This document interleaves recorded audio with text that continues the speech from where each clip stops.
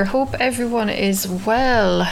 We're in the middle of another heat wave here in New York this week. The humidity is insane.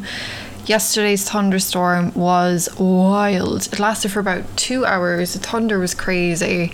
I'm one of those people that when I know there's a thunderstorm, if I'm at home, I open all the windows, keep the lights turned off, and I just lay on the couch and just listen to it. I just find it so relaxing. I know a lot of people are scared of them. I'm not one of those people. I usually read a book or just close my eyes and relax. I don't know what it is. I've just always loved them ever since I was a kid.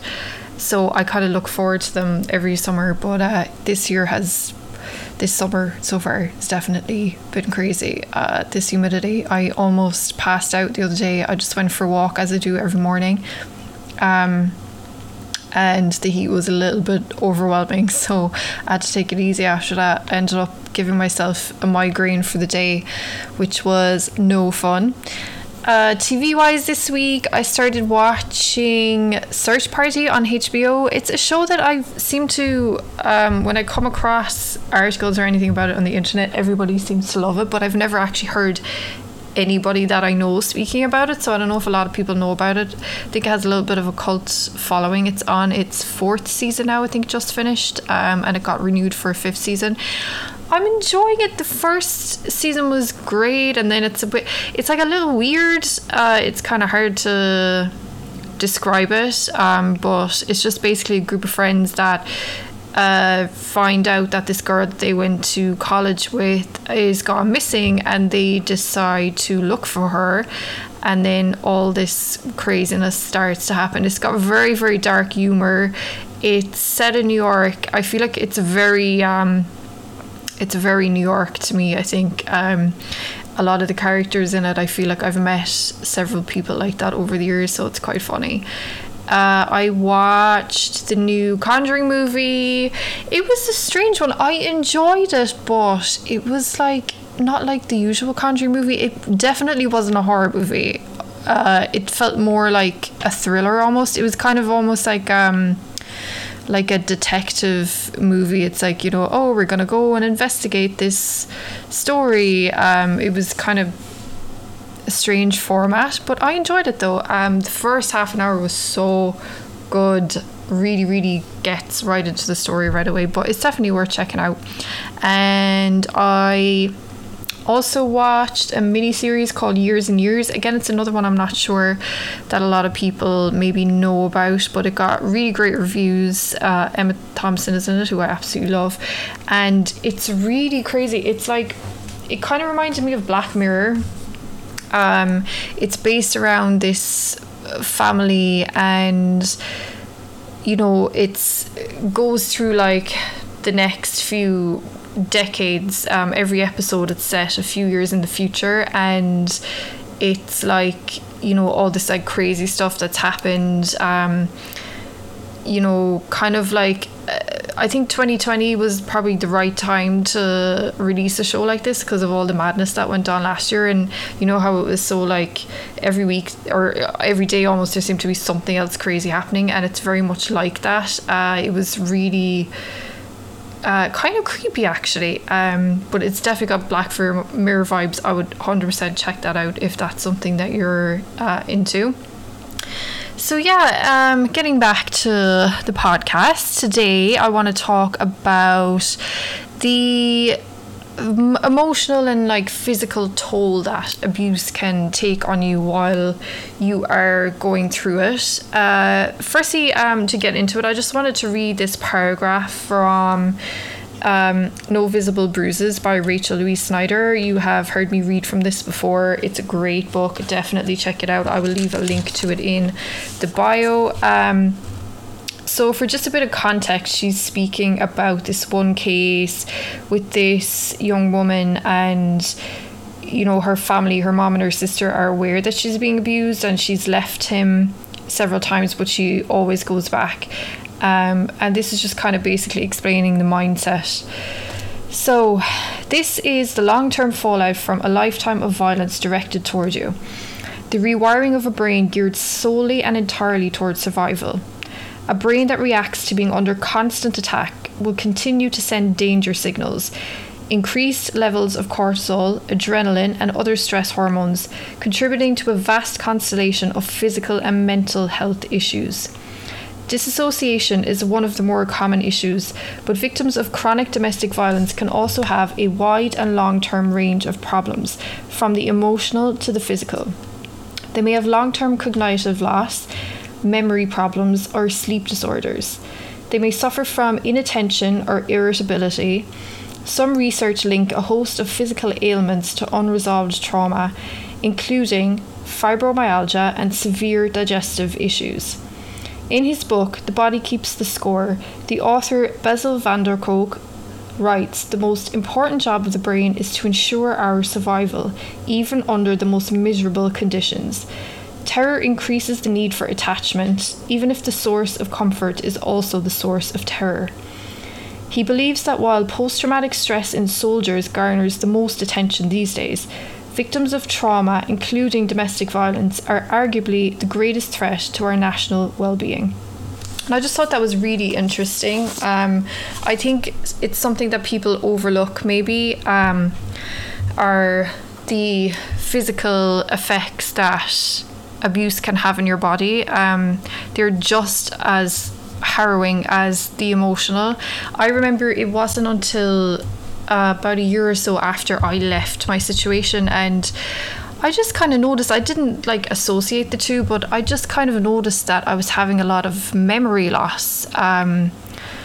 Just really like, you know, I've always been someone that, like, you know, I might pick up my phone to look at something and then forget what I did, or walk into a room to get something or do something and then forget straight away. I think we all have that, but this was like on another level.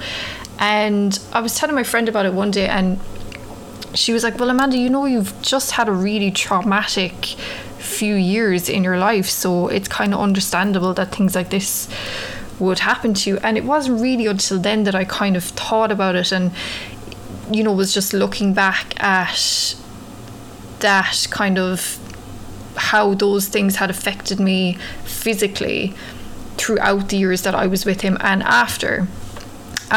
So I had really bad anxiety. I constantly had migraines. I would have dizzy spells, stomach aches, constantly having stomach aches. I used to like throw up a lot. My hair started falling out in clumps. That was a huge issue at the time. I remember I couldn't really understand it, but now I know it was just stress. I remember standing in the shower one evening and I was washing my hair, and it was just clinging to my body. Like, I had hair all over my body. It was just falling out everywhere in clumps. It was all over the bath.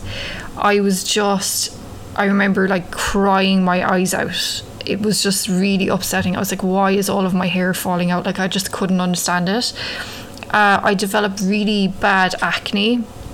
My abuser, I remember, even said to me once, "Your skin is really, really, really bad, and we're going to have to do something about it." Meanwhile, it was him who was causing my skin to be that bad. On the phone, my friends would tell me that I sounded strange, my voice sounded strange, or I sounded sad, and I would just say that I was tired and my body was adjusting to living in a new country and a new climate.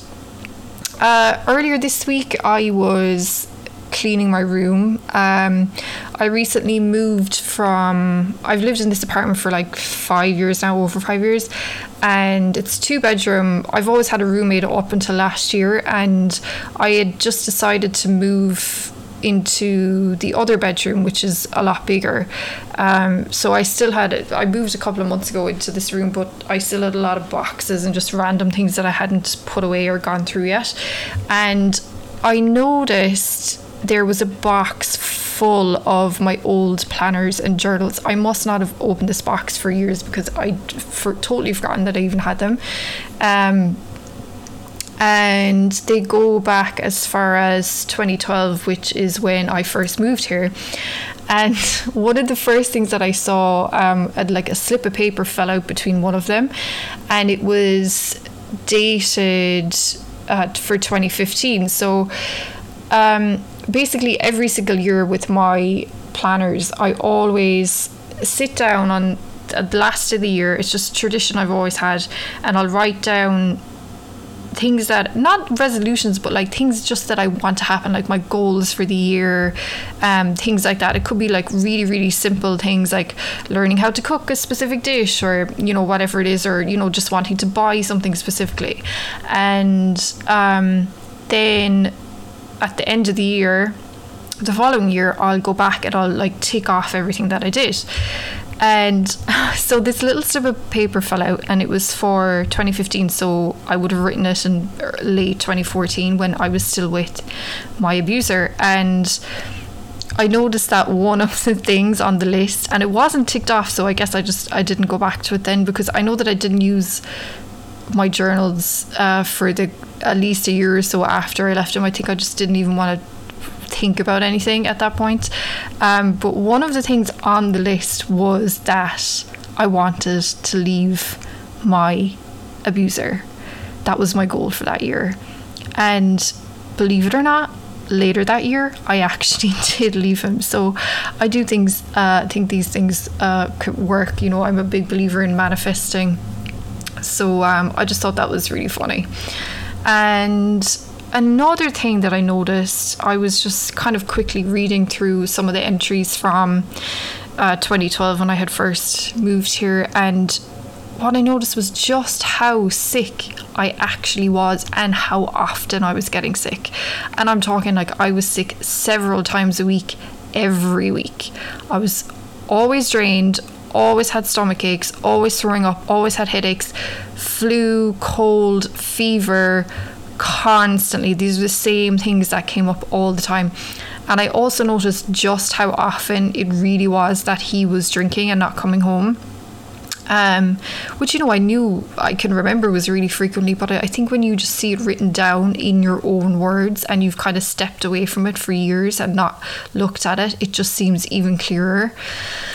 Another thing was I was so sleep deprived at the time. That was part of what was mentioned in the paragraph that I just read from the book. I've mentioned it before in other episodes, but he would come into the bedroom after being out all night, and I would be like sound asleep in the middle of the night, having to get up for work in a few hours, and he would wake me up just so he could yell abuse at me.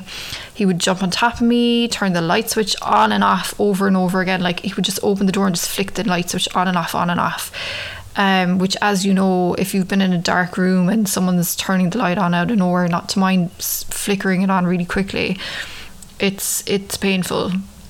He would like bang doors, blare music. Even on a regular day when he wasn't drinking, he was a really, really heavy snorer. And if you're someone that's ever slept in the same room, even the same house as someone who snores, it can be torture. And no matter how many times I said it to him, how many times I said I couldn't sleep, he would never do anything to fix the problem. I was just never able to sleep with it, and he would somehow think it was my problem and I just had to get over it. I would go and sleep on the couch, and then he would get mad because I was sleeping on the couch and I wasn't sleeping in bed. And he would fall asleep constantly throughout the day. He's someone that would take like 5 naps a day and just like sleep the whole day away if he could. He would just constantly fall asleep on the couch throughout the day. So like I wouldn't even be able to watch TV comfortably because it was so loud and so irritating. It was just mental torture.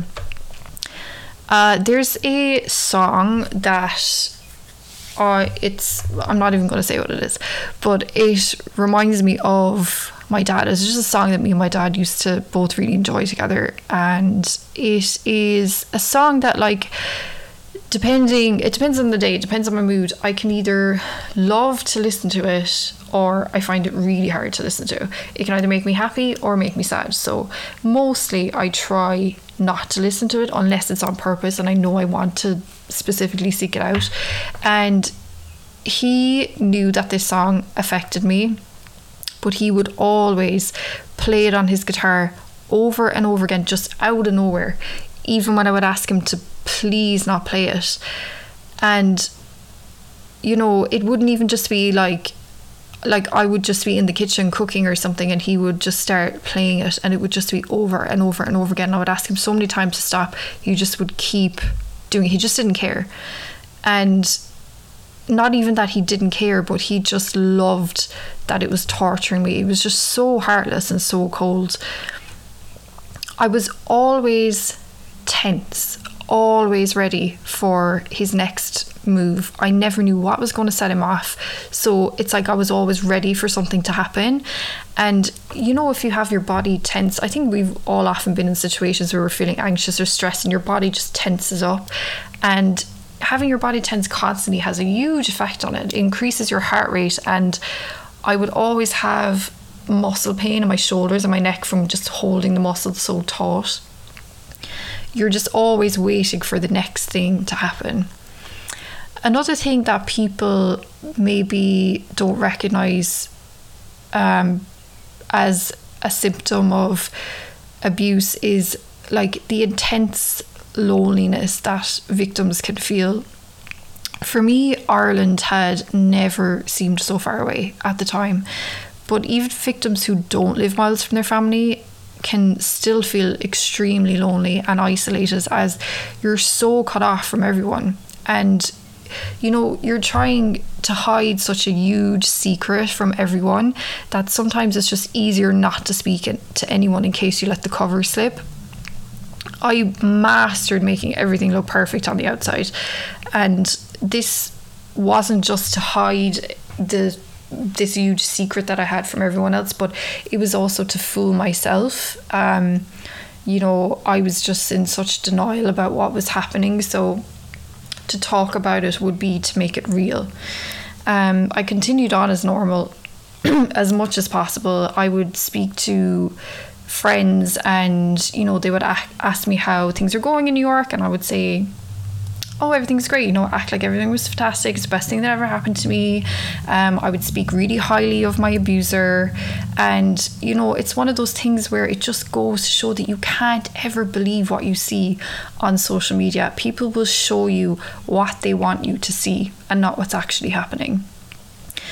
You're isolated and you're so ashamed and so in denial that you have nobody to tell you or to clarify to you that what you're experiencing isn't okay. There were some times where I slipped and I mentioned maybe some little thing that had happened to my friends, but even still I would downplay it and make excuses for him. It's like I wanted reassurance that his behaviour was wrong, and I needed to know that they would have my back if I needed them to. But then if they were too intrusive, I would shut down completely because I still didn't want to let them in that far. I would sit there sometimes while he was screaming at me and just think, who is this guy? Where was the guy that I had known in Ireland for all those years? But the thing is that that guy never existed. Instead, he was masking the real him, because no abuser shows that they're abusive right away. I would be so heartbroken just wishing he'd reassure me and realise his mistakes, but I was just so insignificant to him. Even to myself, I was always making excuses to justify his anger, and I would look for absolutely anything, the tiniest of things, to justify it. The truth is that he was the only one who could give me relief from the pain that I was in, even though it was pain that he was causing. I would never question when he would suddenly flip and be nice to me out of nowhere, because I would just be so relieved that it's okay again, he's nice to me again. Sometimes I would punish his behaviour by not speaking to him or not texting him back or answering his calls, but the punishments never worked. They would only spur him on even more. Sometimes I even fought back and yelled at him and called him names like he did to me. I remember one time I even slapped him, but he took delight in it and he milked it for weeks. He even cowered away from me and crouched down saying, please don't hit me, please don't hit me. And it was very obviously fake, and he played it up just so he had something to hold against me. I would have done anything to stop the abuse, but it's not your job to stop it as the victim. I love this quote from Crazy Love by Leslie Morgan Steiner. She says, "Nothing I did made him hit me. Nothing I did made him stop. But still, I tried my best to be perfect." Abusers very often have backward ideas of gender roles. You need to cook and clean and cater to him. My abuser thought I had to respect him just because he was the man in the relationship. He hated his mother and idolized, his dad. He would never blame his dad for his wrongdoings. Instead, he would blame his mom for them. He was even victim blaming his own mother. He would get home really late the night before because he'd be out drinking, and then he wouldn't wake up on time for work the next morning. And he would say that it was my fault because it was my job to wake him. I would spend hours cooking only for him to complain about the food, even though his idea of cooking was microwaving. He would always find a problem and tell me, "Do it this way the next time." One time he lost his phone in a cab. It was a pretty regular occurrence. He was always replacing his phone, his iPad, or his wallet. Constantly replacing these things. And he would replace them right away when he lost them, even though he would say he had no money. So I remember one time this guy found the phone that he had lost in the cab, and he called my number from the phone. And I wasn't home at the time, so I wasn't with my ex. So he gave me his number so that when I was with my ex again, he could call him and arrange to meet up to get it back. And I didn't have a pen on me, as I said, I wasn't home, so I wrote the number on the keypad of the phone while I was on the call. So I thought it would save, but then as soon as I hung up, the number gone, just disappeared. So I called him back, but then the phone was switched off. And when I told him about it, of course, he blamed me. I remember he was extremely angry with me because it was my fault that he lost his phone and someone stole it. He would always embarrass me in front of people. He would make fun of me in front of his family and friends when we were out together. I think every couple, ribs each other and kind of makes fun of each other a little bit, but this was like on a whole other level. He would get really personal with it. He would mention private things I did or said, and he would make fun of my thoughts and opinions on things. When I had family or friends visiting from home, I would beg him to not drink while they were there, but it never happened. He would just get stupidly drunk. One time he had a friend visiting him, and they came home after a night out together, and he just started saying awful things about me to him, and it was just so humiliating. A week after my grandfather died, and I was still very fragile and definitely should have been going out at all. We went to meet his cousin and her husband who were visiting, and I'd already met both of them the previous year and really, really liked them. We'd had a great time together, but this time I was just too down to speak that much. Of course I was polite and everything, but I was just really, really quiet. And when we left, he was so pissed at me for what he said I was being a bitch to them. And when we got off the train, he got a text from his cousin, and she just asked if I was okay because she noticed that I was really quiet all night. It seemed kind of down. It was purely genuine concern on her part for me, and she wasn't by any means pissed off with me or anything. And it was very clear in the text too. But he used it as justification for him thinking that I was rude and embarrassing him. He wouldn't let it drop, even when I told him why I wasn't in the mood. And the whole walk home, he walked half a block in front of me, and I was just behind him crying my eyes out silently. It was one of the most horrible, miserable feelings I've ever had. To be in the middle of grieving for someone you adored all your life, and to have someone who is supposed to love you be so heartless and call you a bitch for not being in a good enough mood to socialise. I'd never experienced such coldness. Even a stranger would have treated me with more kindness than that. There were times when I would pray that he would cheat on me and I would find out, because then I would have an excuse to leave. It seems so crazy now to think that I could validate cheating but had no acceptance of the fact that he was abusing me. And that's just one of the things that'll tell you how warped your mind is when you're going through this. When I was reading my journals the other day, I saw so many times where I had said one more time and I'm gone. And I even packed my bags one time, which I had completely forgotten about. But when I read it, I remembered it and just being like, whoa, I actually remember packing all of my stuff. And I remember feeling like an idiot the next day when I unpacked everything. But I always stayed. I was always hopeful that things would get better, and I always blamed it on stressful outside factors. Oh, it's because we don't have money, or he has family stuff going on, or he's tired from work, etc., etc., etc., etc. I foolishly thought that the conversations I had with him about his behaviour were getting through to him, when the reality was he couldn't care less. Abusers are never going to accept that they are abusive, and a narcissist believes already that they're above everyone else, so why would they ever listen to what anyone is saying about them unless it's praise? I still remember the anxiety I would feel when I would turn the key in the front door every day after work. I desperately longed for the joy that I felt at work or out with friends to last while I was at home with him, but it never did. The second I would turn the key, it would change. It's like it would just overtake my body. When he left for work, only then would the anxiety and the tension leave. I would even look out of the window as he was leaving until he turned the corner and I knew he was really gone. Only then could I relax. But then it would creep back again. When I knew it was getting close to the time he should be home, I would say, is he going to turn up? Is he not going to turn up? If he turned up, then it was going to be good night. But if he didn't, then I knew he was going to be out all night drinking and I was in for another night of abuse.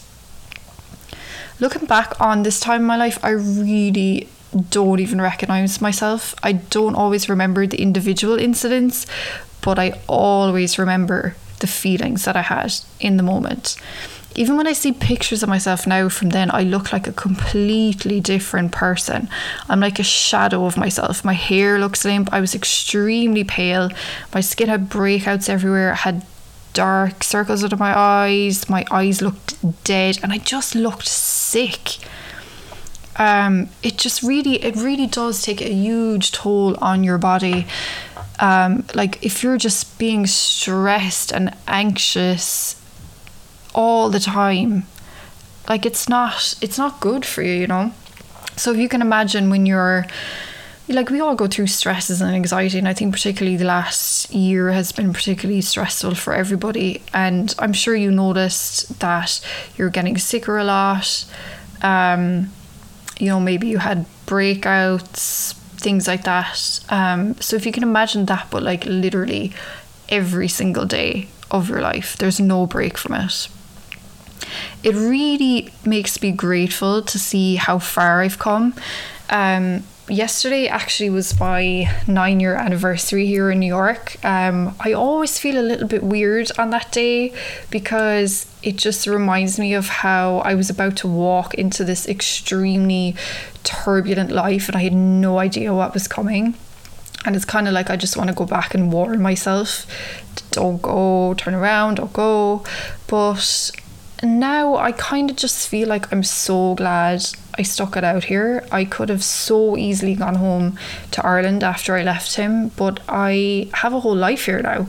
I've great friends, I've a great apartment, I just got my dream job. Obviously the pandemic has been awful for everyone, but you know, I have a lot to be happy about, so I'm grateful. So I would say just take some time today to think of something you're grateful for and to look back in your life and just see how far you have come. Whether you have been in an abusive relationship or not, I think that's something we all should do every now and again, and I promise you will feel good afterwards. So I'm going to keep this one short and sweet today. I'll be back next week. I'm going to be speaking about my experience with physical violence. Until then, my DMs are always open. IPVM me on Instagram and Twitter. Have a great week and I will see you then.